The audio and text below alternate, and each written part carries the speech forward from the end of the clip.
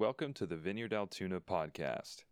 If you have any questions or just want more information, you can visit our website at vineyardaltoona.org or any of our social media platforms at Vineyard Altoona.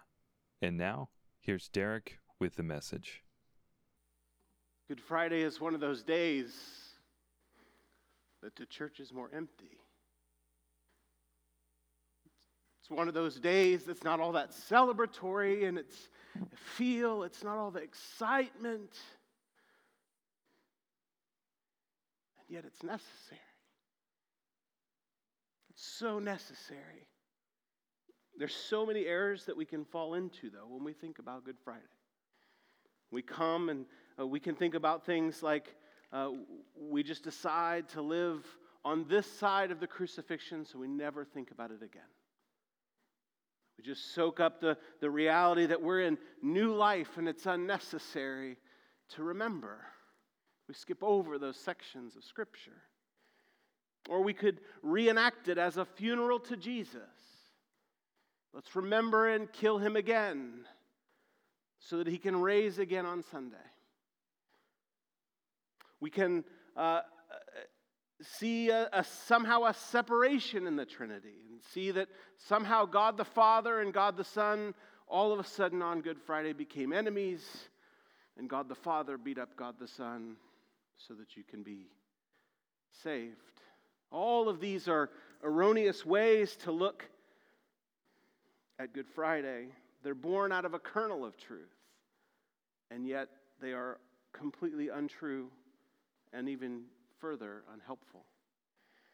What we do on Good Friday is we come again to the story within which Jesus rescues us from sin and death. And at some level, there's like a repetition, right? We know this story already, and yet we don't remember it enough.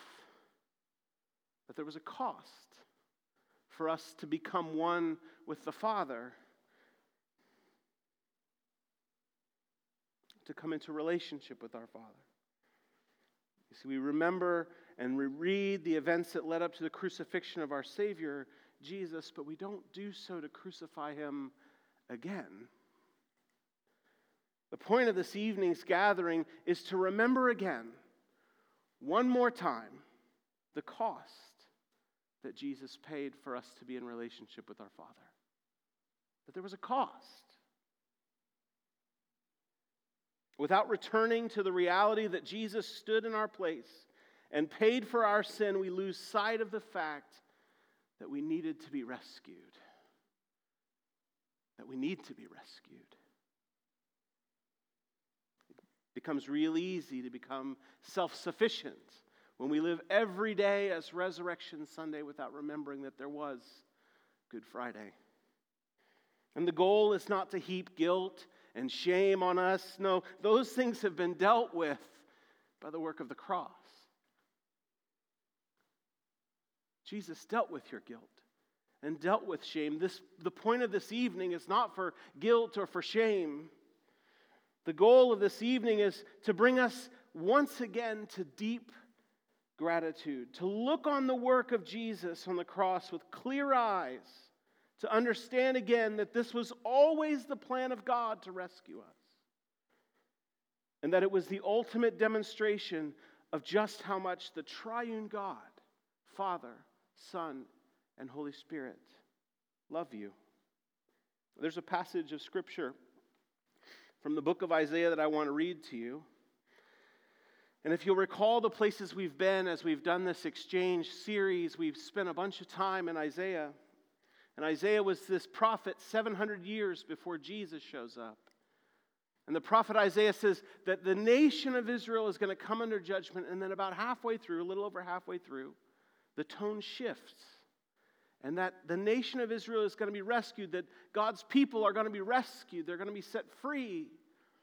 And as we said all those weeks, there comes in this suffering servant, this one who will bear on himself the penalty of all of the ways that God's people fall short. This suffering servant. And we said in the series that this prophecy was of Jesus. that Jesus is this suffering servant. But I want to read Isaiah chapter 53, and you can follow along. It talks about the suffering servant 700 years before Jesus. Who has believed our message, and to whom has the arm of the Lord been revealed? He grew up before him like a tender shoot and like a root out of dry ground. He had no beauty or majesty to attract us to him. Nothing in his appearance that we should desire him. He was despised and rejected by mankind, a man of suffering and familiar with pain. Like one from whom people hide their faces, he was despised, and we held him in low esteem. Surely he took up our pain and bore our suffering, yet we considered him punished by God, stricken by him, and afflicted. But he was pierced for our transgressions. He was crushed for our iniquities. The punishment that brought us peace was on him, and by his wounds we are healed. We all, like sheep, have gone astray. Each of us has turned to our own way, and the Lord has laid on him the iniquity of us all. He was oppressed and afflicted, yet he did not open his mouth. He was led like a lamb to the slaughter, and as a sheep before its shearers is silent, so he did not open his mouth. By oppression and judgment he was taken away, yet who of his generation protested? For he was cut off from the land of the living. For the transgression of my people he was punished. He was assigned a grave with the wicked and with the rich in his death, though he had done no violence, nor was any deceit in his mouth. Yet it was the Lord's will to crush him and cause him to suffer. And though the Lord makes his life an offering for sin, he will see his offspring and prolong his days, and the will of the Lord will prosper in his hand. After he has suffered, he will see the light of life and be satisfied. By his knowledge, my righteous servant will justify many, and he will bear their iniquities. Therefore I will give him a portion among the great, and he will divide the spoils with the strong, because he poured out his life unto death, and was numbered with the transgressors. For he bore the sin of many, and made intercession for the transgressors. There's so much clarity about what Jesus did here. But keep in mind, it was 700 years before Jesus shows up. And as Isaiah prophesies, it becomes clear that Jesus is going to take on the sinfulness of all humanity. But I want to show you two things tonight. The first thing is, this was the plan of God all along. It wasn't like Jesus stumbled in and got himself killed. This was the plan of God all along. If you can think about Isaiah prophesying 700 years before Jesus shows up, and he already knows the plan of God for the rescue of humanity. This has always been God's plan to save us, always been God's plan to rescue us. It was always the Lord's plan to shoulder the sinfulness of all humanity and die in our place. Think about the scope of that for a second. 700 years before, God already had that plan in mind. The second thing I want you to see is in verse 12, where it says, "Therefore I will give him a portion among the great, and he will divide the spoils with the strong, because he poured out his life unto death, and was numbered with the transgressors. For he bore the sin of many, and made intercession for the transgressors." That word intercession means to intervene on behalf of another. It means to stand in the gap on behalf of someone who can't or won't. And what it says is that Jesus was our intercessor. He made intercession on our behalf. And what Isaiah is saying is that God saw you and he saw me completely powerless to stop our lives from spiraling out of control into sinfulness. And so he, in Jesus, stood in the gap on our behalf. He called a stop to it on our behalf. Far from Jesus stepping in the way of some abusive deity, the picture Isaiah gives us is of a God who is so passionately in love with us as the object of his affections that he will stop at nothing to rescue us. For God so loved the world that he gave his only Son. Some of us live life as if for God so hated the world that he killed his only Son. That's not the picture Isaiah shows us of who God is. The way I want you to picture this is that God saw us running our own way. He saw us running away into our sinfulness and into the mess. He saw us running away. And as he stood there and watched us run away and not wanting any relationship with him, not wanting the relationship we were designed for, he said, I will intervene, I will intercede, I will stand in the gap. And so he came as a man, and he grabbed onto us who were running away, and he kept a hold of heaven, and he said, this is the way. I will stand in the gap.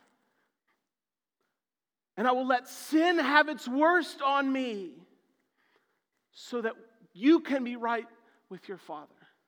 That's the picture of the cross. It's a picture of Jesus standing in the gap for you and for me, that we might have relationship with our Father. That's the picture of Good Friday.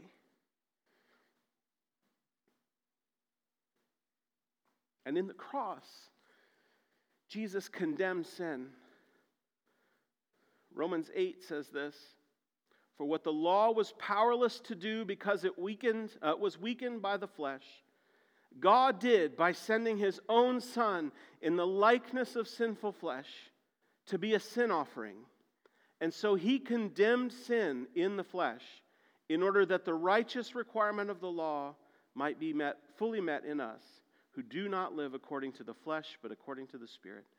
And so what we do here tonight is we have gathered to once again gain awareness of the cost that Jesus paid on our behalf. We celebrate resurrection on Sunday, but today we remember that it cost something. And my hope for you tonight is that it draws you to a deep, deep gratitude. One of the most important things for a follower of Jesus is to live a life of gratitude, because we live from this place of knowing that we deserve none of it. None of this is deserving. It's all grace, it's all gift, and it all came at a cost.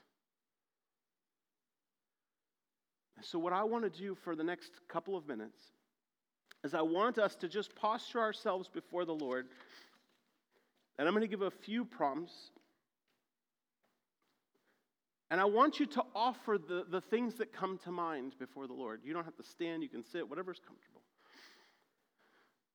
But I want you to offer what comes to mind to the Lord. And my hope is that you can offer gratitude to the Lord.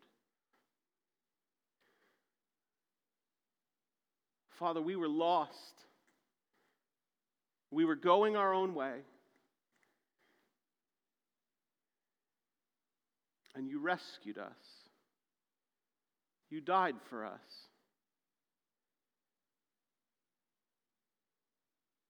And so we offer to you right now the ways that we've been aware that we've wandered away, that we wander away from you.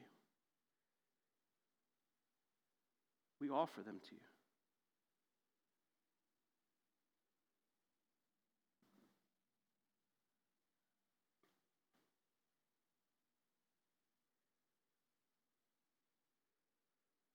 Lord Jesus, we receive your forgiveness, and we thank you for it.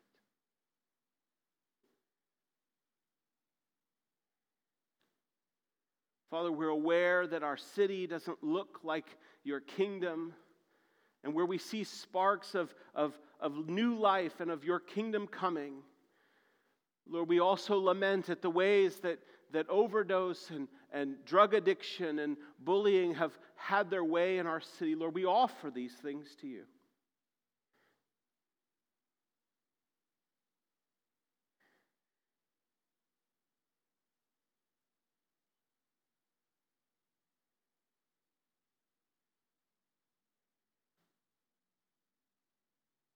And we say, Lord, have your way.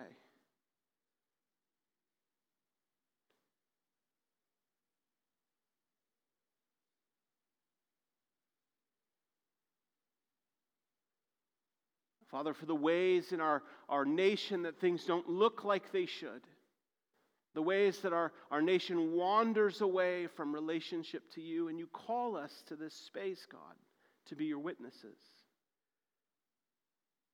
And we find such struggle to be your witnesses in places that don't desire you. And so, Lord, we offer to you our frustrations. We offer to you our disappointments and our anxieties.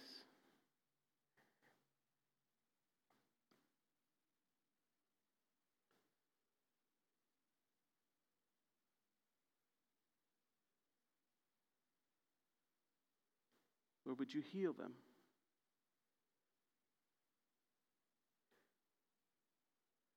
And Father, as we look at our world, we see so many places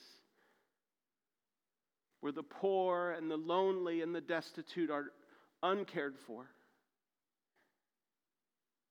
And Lord, with the media and the way that we're able to see so much pain, God, it feels overtaking. And so, Lord, we offer these people to you.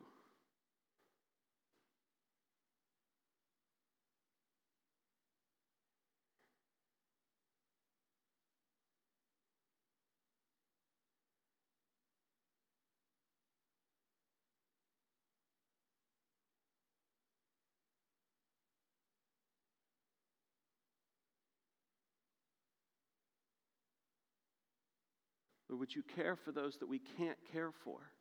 Would you reach those that we have no access to?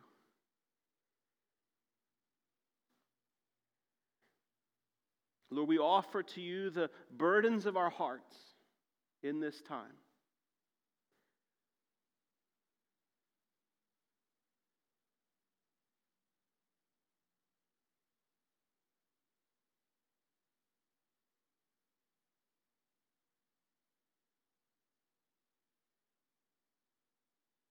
We offer to you our marriages. We offer to you our children. We offer to you our workplaces. We offer to you our neighborhoods. We offer to you our neighbors. We offer to you our government. We offer to you our church.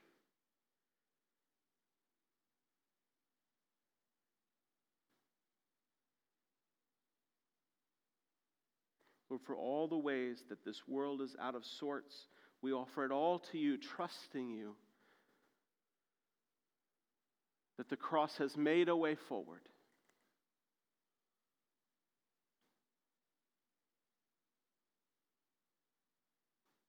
Lord Jesus, we love you.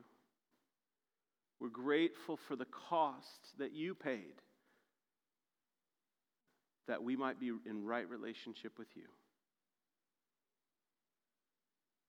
Have your way in our lives, Lord. In Jesus' name, amen.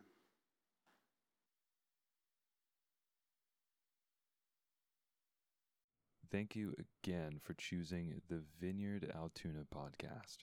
We're so excited to see how God will release his kingdom in and through you today for the glory of Jesus Christ. With this, be blessed, and we'll see you next time.